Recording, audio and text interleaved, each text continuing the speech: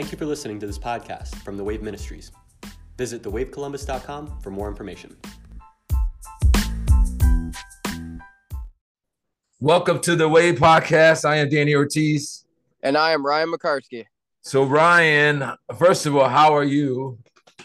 I'm wonderful, my friend. How are you? Doing great. We people don't know we've had just 30 minutes of Bible study already. That's it.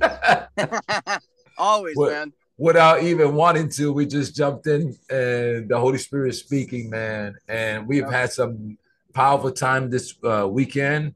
We had both our home church and we had both our home church for men and families, and both of them was both of those situations and both of those time were a holy, reverent time. I know that you enjoyed and I enjoyed myself when we were together with some men. And I just want to encourage everyone that's listening. First of all, thank you for listening to the podcast. That's first of all, I can't talk this morning. First of all, you know what I mean? Thank you for listening. Second, man, we are always going to encourage you in this podcast. And I know it seems simple, but listen to the Holy Spirit saying that, not Danny Ortiz and not Ryan. To really, really live in the moment of the Spirit. Live in the moment of the Spirit. Listen, be aware, have an open heart to whatever the Holy Spirit is wanting to say at that moment. And so that you can live the reflection of Jesus on the earth. And I think one of the things as we get into these home groups, Ryan, and our men's group, that there's such a awareness of the Holy Spirit and where he wants to draw the conversation and how he wants to journey us. Even if we may have a plan in our minds, he always comes to disrupt what we have. Usually it happens that way. And so that's just in my heart right now, Ryan, that, you know, that we just become aware of your presence, right? Of his presence, of what he's asking of our hearts, what he's asking to surrender. Even in our suffering, we had a great conversation about suffering, but even in our suffering, that we are aware of what he's doing within our own hearts, right? Because our hearts are wicked, the word says, but we aware what he's doing. He's drawing the best out of us. Yep. Yeah. As we talked about this morning, I think it's not bad to have a plan in life, or whatever you're doing, let's say for a study or a group meeting or a meeting at work or however you're looking at it. But we have to make sure that even if we have a plan, if the Holy Spirit wants to go a different direction, we are willing to yield to him. And you brought up James 4 because I think that it's the perfect example of like, read it. Yeah, I guess I'll give some context. It's like, if I have a plan for my life and I want to go and do something with it, but are we willing to allow the Holy Spirit to step in and say, I know you want to do this, but here's what I want to do. And are you comfortable enough with saying, okay, you know better than me, and I'm gonna go do what you want me to do. So here's where I'm at. I'm in James 4, verse 13. So James 4, verse 13. That's for Mama Ortiz right there. So make sure. All right. So here's verse 13. It says, "Come now, you who say, today or tomorrow we will go to such and such a city, spend a year there, buy and sell, and make a profit. Whereas you do not know what will happen tomorrow. For what is your life? It is even a vapor that appears for a little time and then vanishes away. Instead, you ought to say, if the Lord wills, we shall live and do this or that. But now you boast in your arrogance. All such boasting is evil. Therefore, to him who knows to do good and does not do it, to him it is sin." So the context of even that last verse that to him who knows to do good and does not do this is in the context of, are you listening to the Holy Spirit about your journey? Right? That's the context. The context he calls arrogant when you think that you can control tomorrow. Listen, you said something earlier, and I wrote it down. We are not in control of our journey. We are not in control. I know we want to be in control. I know, especially in this country, right? Everything's about planning. Plan your tomorrow. Like if you're listening to, I call them the evangelists of the internet, or the evangelists of the internet. Not true, man. I'm talking about, oh, you can do whatever you want to do. And I'm not talking about preaching evangelists. I'm not talking about biblical evangelists. I'm talking about life coaches and life evangelists. Coaches, you hear the wisdom keys of the 7 wisdom keys, right? Everything's about literally when you hear those things, a lot of it is like such arrogance control. Like, I'm going to will this to happen. I'm going to make it. If you can think it, you make it happen. Listen, we live our lives. What James sounds like is a lot like Jesus in Matthew 6:34, right? Where he says, therefore, do not worry about tomorrow, for tomorrow will worry about itself, right? Like, to think that you can control your outcome. And I want to say this, a lot of times it's religious. I'm talking about to folks, some of the folks that we talk to are grew up this way, grew up in these religious circles. A lot of it's name it, claim it, blab it and grab it. You know what I mean? If you have enough faith, you can make it happen. And all these things that we talk about. But a lot of it comes down with the motives of manipulation. And really, we're deceitful in our own hearts because we're thinking that, no, we want this outcome of our heart. God, I want you to send me to LA. If I say that long enough, I want you to send me to California. By the way, me and Deb love California, and we visit California a lot. And by the way, I'm telling on myself, you know what I mean? Because this is something that I walk out like, you can say to yourself, California, California, California, California, long enough that your voice starts sounding like God's voice. Yeah. Oh, man. Yep. And we become deceitful and we deceive ourselves. That's why Jesus said in Matthew 22, we know the verse, right? Love the Lord. You shall love the Lord thy God is Deuteronomy 6, right? It's the Shema Israel, right? With all your heart. Why did he say with all your heart? Because Jeremiah 17:9 says the heart is deceitful above all things and desperately wicked. I gotta say that again. Man. It is desperately wicked. Who can know it? Only the Holy Spirit. That's right. Living a life subject to the Holy Spirit. He knows the depths of us. He knows the hidden motives. Every time I talk to Ryan, whether I talk in business or I'm talking to pastors, one of the topics that always comes up is motives. And it's the second topic. I talk about identity first, and the second is the motives. And I've been asked the question, why do you always talk about motive? Like, why is that like in a higher priority? I'm like, because we don't know our own hearts. And a lot of times our motives is to do whatever we want to do. And we don't realize that we pushing our own agenda. I'm talking too much. Come on, talk to me about that. No, that's 1,000%. It's I want to do what I want to do, and I want to control what I can control. That's really what it is. And it's hard. It's, well, to use your terminology and more Jesus terminology, like I don't want to surrender. I don't want to surrender. One of the I mean, and I've used this terminology and when you realize it's from Greek philosophy, like Epictetus said, control what you can control. And to a certain extent, I know that makes people comfortable because I've used that. I'm like, well, you can control what you can control. Other things you really can't. But you have to take it a step further, and you have to say, well, I'm just going to relinquish control to the Holy Spirit. That's a different level. Like, come on. In my humanity, like, and this is me being transparent, I love to do scientific research because if I can control aspects of how long I can be here, then I want to control that. I know that there's certain factors, genetically speaking, like I know I have a certain amount of days. I know what the scripture says. You know, the Lord knows the hairs on my head. Well, I'm bald if you've never seen me. So I'm a little nervous about that. But I I trust through faith. But like in my mind, I'm like, it makes logical sense. I'm going to control this, what I eat, how much I eat, how I exercise, and so on. But like in reality, I have to still go further and say, Holy Spirit, like you take control of this.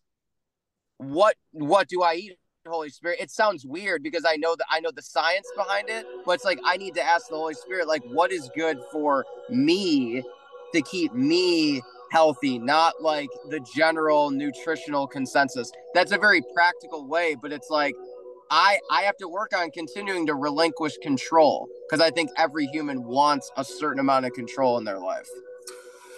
Man, you said such a mouthful because the first thing that comes up in my mind is trust. Yeah. Right? How much do I trust God?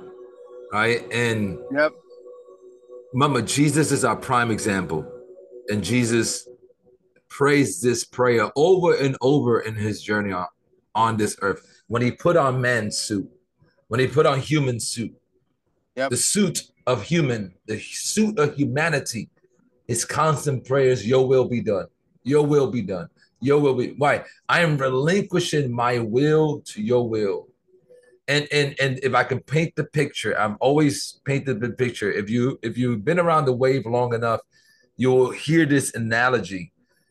We want to control the river that's uncontrollable, right? Mm-hmm. We want to swim upstream, right? Instead of being the leaf. So if you have the picture you're looking at a river and you see a leaf fall off the tree and that leaf lands on that water. It has no way in controlling where its destiny is. It's just allowing the river to let it go wherever it wants to go. Yeah. And that's the picture of the Holy Spirit and our relationship with the Holy Spirit. And again, what James talks about, like you can say all day long, I want to do this, I'm going to do this, I'm going to go to this city, I'm going to do. But the key is, what's your will, God? Because a lot of times, again, you can say something strong enough and long enough that it becomes your version of the will of God. But is it really the will of God? Because what the Holy Spirit is doing, he's working on the intent of the heart. Like the first time, Ryan, the word of God in Genesis, in the Torah, that we hear the word heart, our heart. Remember, Jeremiah said it's wicked. Is in Genesis 6:5. Listen to what Genesis 6:5 and 6 say. Oh, have you read this before? I've read it. I've read Genesis 6 listen what it says. Listen what it says. Then the Lord saw that the wickedness of man was great in the earth. And every intent of the thoughts of his heart was only to do evil. Wow. So this is a great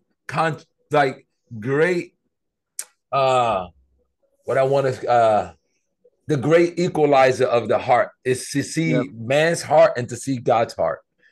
So here in 2 verses, you see man's heart and you see God's heart.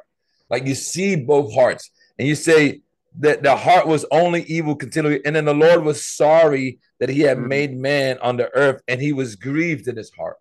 So because man's heart is succumbed to wickedness and evil and the intent. But that word intent is so powerful because that deals with motives, that the intent of the thoughts of his heart, right? Yeah. Were evil and continually it grieved God's heart. So us going to our humanness and falling into this flesh, that's why we're always talking about old nature, new nature dynamics. Why? Because our old nature is this. Our old nature is continually thinking wicked. Our old nature. But if we walk in the new nature, which is the Spirit, allowing the Holy Spirit to generate us, the Holy Spirit won't have evil continually. The Holy Spirit will have love, gentleness. Remember, there was a question asked, you know what I mean, in our men's group. And the question was by a good friend of ours, right? And he said, then what should be coming out of us? What's the fruit that we should bear on earth, right? I thought the fruit is to have a car and a nice this and no, the fruit is the fruit of the Spirit. That's it. Yep. Which is what? Love, Patience. Patience. Meaning don't try to self-control. We always say this to our daughters. Just because we can don't mean we have to. Just because you can, just because you have the power to do it, does not mean you have to do it. Yeah. Yep. Is that what the Holy Spirit is asking you to do? Right? Just because you have $1 million in the bank doesn't mean that you have to buy a $500,000 house. It can mean $1 million. God can tell you, I want you to give 900,000 away. But I promise you, if you don't deal, if you don't deal with the intent of your heart, you will never think like the Holy Spirit. Why? Because who in their flesh want to give away 900,000 out of $1 million? Not many, unless they surrender, right? So that's it. Just because you can buy a house that's 500,000 doesn't mean God is asking you to buy the house that's 500. Maybe He's telling you, I gave this money for you so that you can give it away. Ooh, ask the rich young ruler how hard that was. Or you call him the poor young slave. I call him the poor young slave because we call him the rich young ruler, and he's not. He left poor that day. He had a lot of money, but spiritually he was poor. Like we equate the richness with the money that he had. But I promise you, you know who was richer? I feel the Holy Spirit. I'm talking to somebody here. Maybe I'm talking to myself. You know who was richer? The old lady who gave her 2 mites. Yep, exactly. Why? Because she gave it all. Yep. She didn't want to hold on to anything, and that's the fight of our heart. Do I want to control, or is my life already set, and am I living under His control, and I'm surrendering everything to the Holy Spirit? Man, that's hard and real, man. You're starting off this podcast real. Man, we talking here. Listen, and I've had some of you guys talk to me about blaspheming, and I had somebody call me, Ryan, and they told me, man, I had to listen to it twice. It was powerful. Remember last week it all talks about this, all the same subject. Yep. So I want you to understand that because sometimes when we blaspheme, because all of us do it, we're so carnal in this thing that we think, and it's been said to us because I know we're gonna tackle the next couple of weeks. Blaspheming against Jesus, and then the big one, which is blaspheming of the Holy Spirit. That's the one everybody wants to get to, right? But I want to say this with what I ended last week. Just like there's grace for you to miss it with the blaspheming, there's grace for you to miss it with your money. There's grace for you to miss it with your attitude. There's grace for you to miss it with the intent of your heart. You know what I mean? Just because we mess up, just because we are doing the things our way, just because we are in control half the time about stuff, doesn't mean that grace is not available for us. It doesn't mean that Jesus already established a way for the Father to communicate to us by the Holy Spirit. That, listen, I know this sounds like an oxymoron, but you okay. Listen, I want you to know you okay. There's grace enough for you. I want to start up by saying, let's go to John 1:14, and then we'll go to verse 17. Okay. Because we're going to talk about how egregious the Old Testament's penalty was, and I'm going to let you read that in Leviticus, Ryan, because there is a difference between old nature and new nature. There is, I know this is going to hurt some religious people, but I got to say it, Ryan.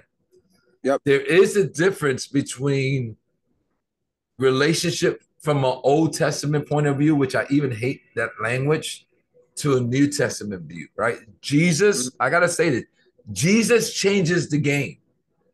Now, I know folks want to go, well, it's the same Bible. Yes.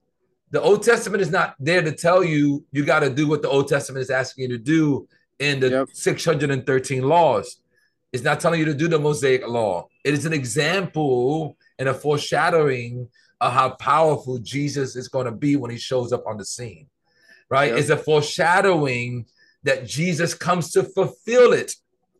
It's fulfilled in him, meaning the requirements, and I know this is the stuff that hurts, the requirements of all of it is on Jesus. Our requirement in the New Testament is to obey his new commandment, which is love. I know that that's too simple for some, but that is biblical, right? Yep. Jesus fulfills these requirements. So when we read the penalty of Leviticus, somebody can read that and in context go, well, that's what you got to do. No, the context of the whole scripture is that Jesus took the penalty upon himself. Yep. Woo! Why? Right. Because this is what John 1:14. John 1:14 says, and the word became flesh and dwelt among us. The word became flesh and dwelt among us, and we beheld his glory, the glory as of the only begotten of the Father, full of grace and truth. Mm-hmm. I want you to understand that. Underline that in your Bible. Full of grace and truth, meaning you have the grace to uphold the truth. Meaning grace is a person in Jesus that is empowerment for you to live the way he's asking you to live. Now, John 1:17 says, for the law was given through Moses. It's very important. But grace and truth came through Jesus Christ. Mm-hmm. Yep. And it's not truth. I want to say this. It's not truth, just the Mosaic law, just the 600 truth. It's the truth of the personhood of Jesus. Jesus came as grace and truth to empower you to walk in grace and truth and to have grace activated in your life. When do I need grace? When I'm not blaspheming? No. I need grace when I am blaspheming. So grace is available to you. Grace has always been available to you. Now, do you want to say anything on that point? No, man. Keep it going. Keep it going. I want you to read the benefit. So now that you understand it, and we're going to get back to that. We're going to get back to that. We're going to go back into grace in Mark. Yep. But I want to, this is, if you had any discomfort about grace, because I know people, Ryan, you know this, people get uncomfortable with grace. Yep, they do. Because they call it greasy grace. Like, how disrespectful is that to Jesus? I'm going to say that. When you call it greasy grace, you do not understand grace. Because grace is something that we shouldn't joke around with. It's something that shouldn't be a pun in our talking. Well, that's greasy grace. Ha, ha, ha, ha, I got him. No, it's not a pun. It's actually a Jesus taking upon these penalties upon himself so that you can live free because of him. It's all on Jesus. Now, people will say, well, then that means you got to do nothing. No, your job is to be obedient to the Holy Spirit to walk out Jesus on the earth. Right? Absolutely. Yep. So it's not greasy grace. Grace is an empowerment of the Holy Spirit. Yep. And so this is, if you never understood or saw grace in action, blasphemy is a topic that you can see the difference between an Old Testament concept of this and Jesus, what Jesus does with this. Go ahead. Read Leviticus 24:16. Okay. Just verse 16, or you want verse 10 through? Yeah, whatever you feel, whatever your Holy Spirit's telling you. Go ahead. Go for it. Okay. So I'll read, Leviticus 24:10 through 16, just so you can get the context. So now the son of an Israelite woman whose father was an Egyptian went out among the children of Israel, and this Israelite woman's son and a man of Israel fought each other in the camp. And the Israelite woman's son blasphemed the name of the Lord and cursed. So they brought him to Moses. His mother's name was Shelomith, the daughter of Dibri, of the tribe of Dan. Then they put him in custody, that the mind of the Lord might be shown to him. And the Lord spoke to Moses, saying, take outside the camp him who has cursed. Then let all who heard him lay their hands on his head, and let all the congregation stone him. Then you shall speak to the children of Israel, saying, whoever curses his God shall bear his sin, and whoever blasphemes the name of the Lord shall surely be put to death. All the congregation shall certainly stone him, the stranger as well as him who is born in the land. When he blasphemes the name of the Lord, he shall be put to death.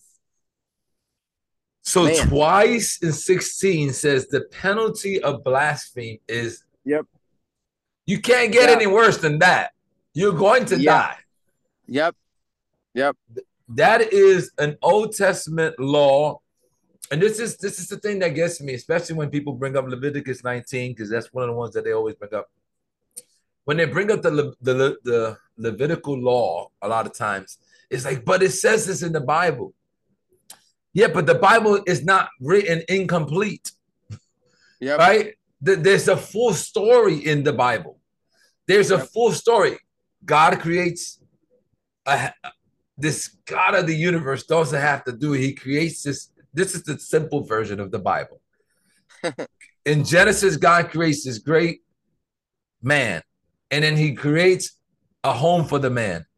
And he literally tells this man, just don't do this one thing. Man does it, sin enters to the earth, right? Yep. And now for most of the Old Testament, God is revealing man's sin to himself for many reasons. But one of the reasons so that they can understand there's a gift coming.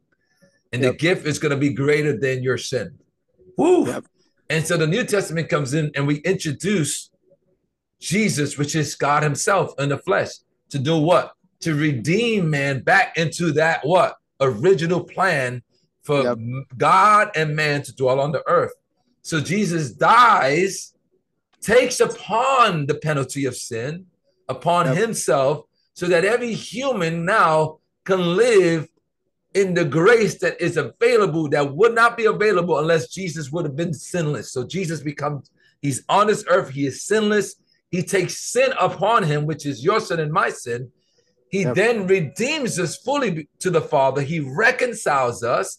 And then he says, I have reconciled you. Now live reconciled. Live like I actually died on the cross, because I am coming to once again live the way we actually should have lived from the beginning, which is Genesis 1. And so now in the end of the book, we see the final picture of him coming and literally living the way he desires for us to live. That is a simple man version of what the scriptures is about. For some reason, we read this thing and we go, no, Jesus really didn't do what he did. Because we still have to earn these things. And if I blaspheme anytime, at any moment, if I blaspheme the Lord, I am done with it. And God is, well, that's not the full story. Right. Yeah. So let's read a couple of scriptures. The first one I'm going to read is, let's just go straight to Jesus's voice. All right. Yep. And I want you to read this. Mark 3:28. Okay. So Mark 3:28. And time out. Don't read 29. Don't read 29, because 29 we're gonna hit it on another time.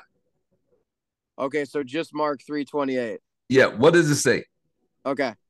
Let me get, because on my notes I had both. So let me get to 28. Okay. So Mark 3:28 says, assuredly I say to you, all sins will be forgiven the sons of men. And whatever blasphemies they may utter. All right. Ooh, so is this Jesus talking? Yes. Did he say all sins will be forgiven? He sure did. And then did he say whatever blasphemes? Yep. Whatever blasphemies. Yep. Did I write that down? No. Jesus changes the game. Yep. Old Testament, there was no grace. Yep. The standard, see, what we when we listen to grace, Ryan, we think that the standard is not the standard. No, the standard is still the standard. You can't blaspheme. Yep. But Jesus. I'm gonna say it again.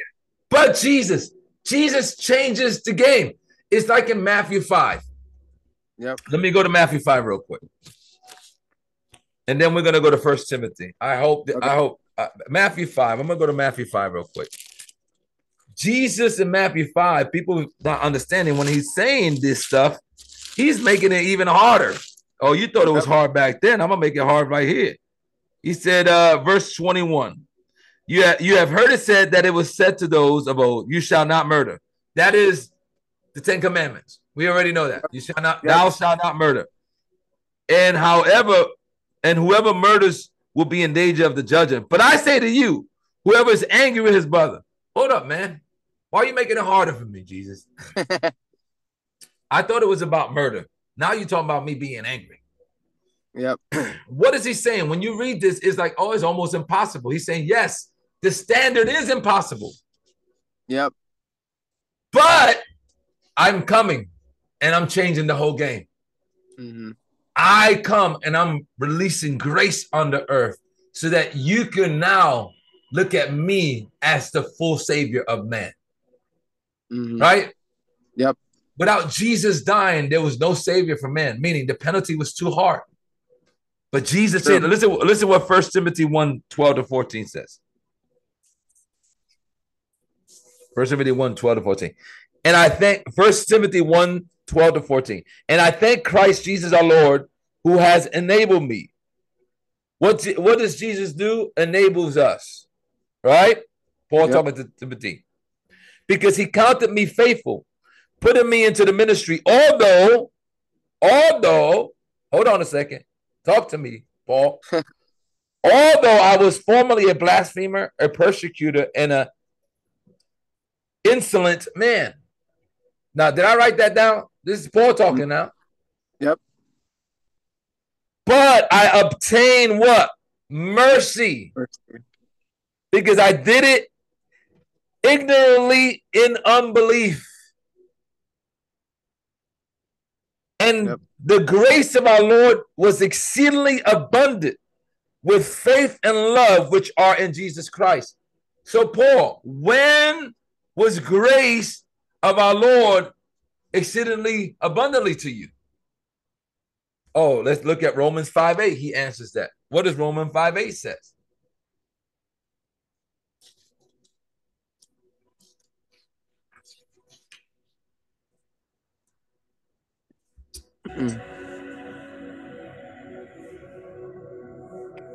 Romans 5:8. Read that for me, Ryan. Okay.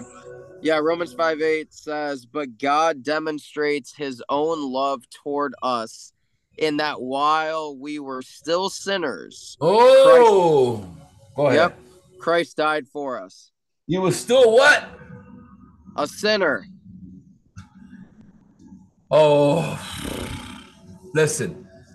When I hope we get this. Before Christ, I was a sinner and identified myself in my sin. After Christ and after I accepted Jesus, I am a son that identifies us as a son that sins. Oof. Yep. Before Jesus and before I had accepted Jesus' grace and his mercy, I was considered a sinner. I lived from a sinful point of view. After accepting Jesus, I am a son that still has issues with sin. But I don't identify myself with the sin. I identify myself as a son because I now receive the grace that Jesus given me by what he did on the cross. Mm-hmm. Yep. Because we've been talking about this for years. Old nature and new nature. Just because we are saved does not mean that we fall into the old nature every day, potentially. Every single day. That's just not what we're called to, but we do. That's not your identity. Your identity is not sin. Your identity is son and daughter. Go ahead, man. We've been told that once we give our life to the Lord, that it's almost preached at us that the assumption is, well, now you're going to live perfectly. Or at least that's how I took it. And that's why I've been told by a lot of people. And it's like, and it's almost like if you make a mistake, like no one is honest enough. A lot of preachers do not ever say this, that they're never going to be transparent enough to say, like, I still sin. Oof. They won't say that. They're not going to, because I've been saved and washed in the blood, and they're not going to admit that they still could operate in old nature, because people don't want to admit that they still have struggles. Your old nature is not saved. Your old nature is sanctified. Your new nature, which is your spirit man, is fully saved. I got to get to understand. When I've come to Christ and I identify myself as a son because of what Jesus did, I do not become sinless, though I may sin less. I got to say this. I don't become sinless, though I may sin less, because I'm now hearing the Holy Spirit about my sin. Yep. It may be better than what I used to be, but the act that you think you're going to be perfect is deceitful. Mama, we started the whole thing about our hearts deceiving. Is your heart deceiving yourself? And there's a lot of people that are walking in deceit, that are walking in judgment, judging people. How many religious people have you met that judge you and that want you to judge other people? But I can't believe they walk in this way. I can't believe. And so what we do is we should be calling infant, or that's immaturity. We call, no, they sinners. No, they're not sinners. They're sons that are immature, so they sin. That's it. Now, I just want to read this and we'll land the plane, all right? Because we got to go. Okay. We'll land the plane. We're blind. I'm going to give you Hebrews. I'll give you Hebrews 7:25, and I'm going to read Jeremiah 31. Jeremiah 31 to 33, so that we can know what happened in the Old Testament and New Testament, right? And I know some people get caught up and say, oh, he's only talking about Israel. I think he's talking about everybody here.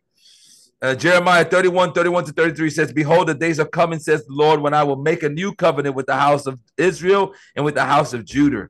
And now, according to the covenant that I made with their fathers in that day, I took them by the hand and to lead them out of the land of Egypt. My covenant, which they broke, though I was a husband unto them, says the Lord. But this new covenant that I will make with the house of Israel, and after those days, says the Lord, and after those days, remember, and the house of Israel, and after those days. So after those days, meaning everybody else, I will put my law in their minds, and I will write it in their hearts, and I will be their God, and they shall be my people. And then Hebrews 7 tells us kind of what that looks like. So you said verse 25, right? Yeah. Okay. Hebrews 7:25 says, therefore, he is also able to save to the uttermost those who come to God through him, since he always lives to make intercession for them. So he meaning Jesus. Yep. Right? Jesus changes the game. Romans 10:13. This last scripture I'll read. For whoever calls on the name of the Lord shall be saved. Yep. Right there. Yep. So if you're out here and listening to this blaspheming teaching, the reason that we wanted to pause for a moment and talk about grace within this teaching was because you may hear this from a religious context and be like, oh man, blaspheme. Oh my goodness, I blaspheme. Oh my goodness, no. Just because we bring up the topic does not mean that you are bound to the penalty of that topic. I got to say that again because that sounded good coming out. You're not bound to the penalty of that topic. So just because we're talking about blaspheming, when we bring it up, it's the awareness of it and the awareness of it in your life. So that when the Holy Spirit speaks to you about you blaspheming, you have biblical context of what the Holy Spirit is talking about. And you can say, oh, I got to stop doing that. Oh, I got to stop being that. And then guess what? Even when you say it, doesn't mean that you have the power to make yourself stop anyway. You need his grace to empower you to get you to stop blaspheming, right? And so we are always going to push you to Jesus is the answer, and that the Holy Spirit is wanting to walk you through this life to express Jesus to the earth. And how is he going to do that? By dealing with your old nature, which is your sinful nature, which is your carnal man. And he's going to highlight some things of that carnal man. But just because he highlights them and he wants you to surrender them doesn't mean that he doesn't care, doesn't mean that he doesn't love you, and doesn't mean that you're not a child.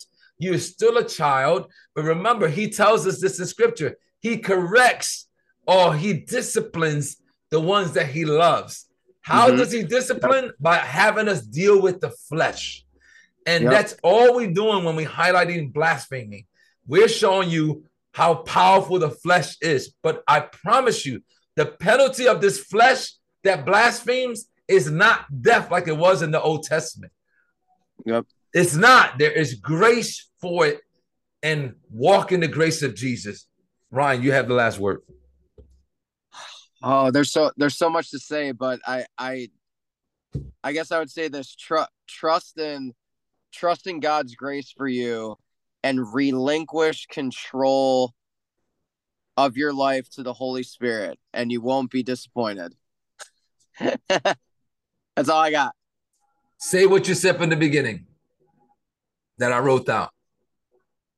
Oh man, go ahead. I don't even have it written down. I can't. I just say things. All right, I said I was not gonna say nothing, but I'm not saying that because I'm repeating Ryan's words, which was so powerful. Which we started this at 6 o'clock this morning when he said this.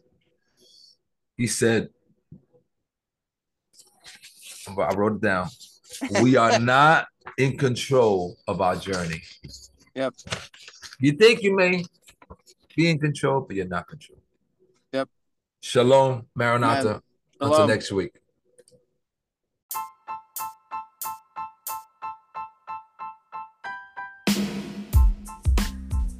Thank you for listening to this podcast from The Wave Ministries. Visit thewavecolumbus.com for more information.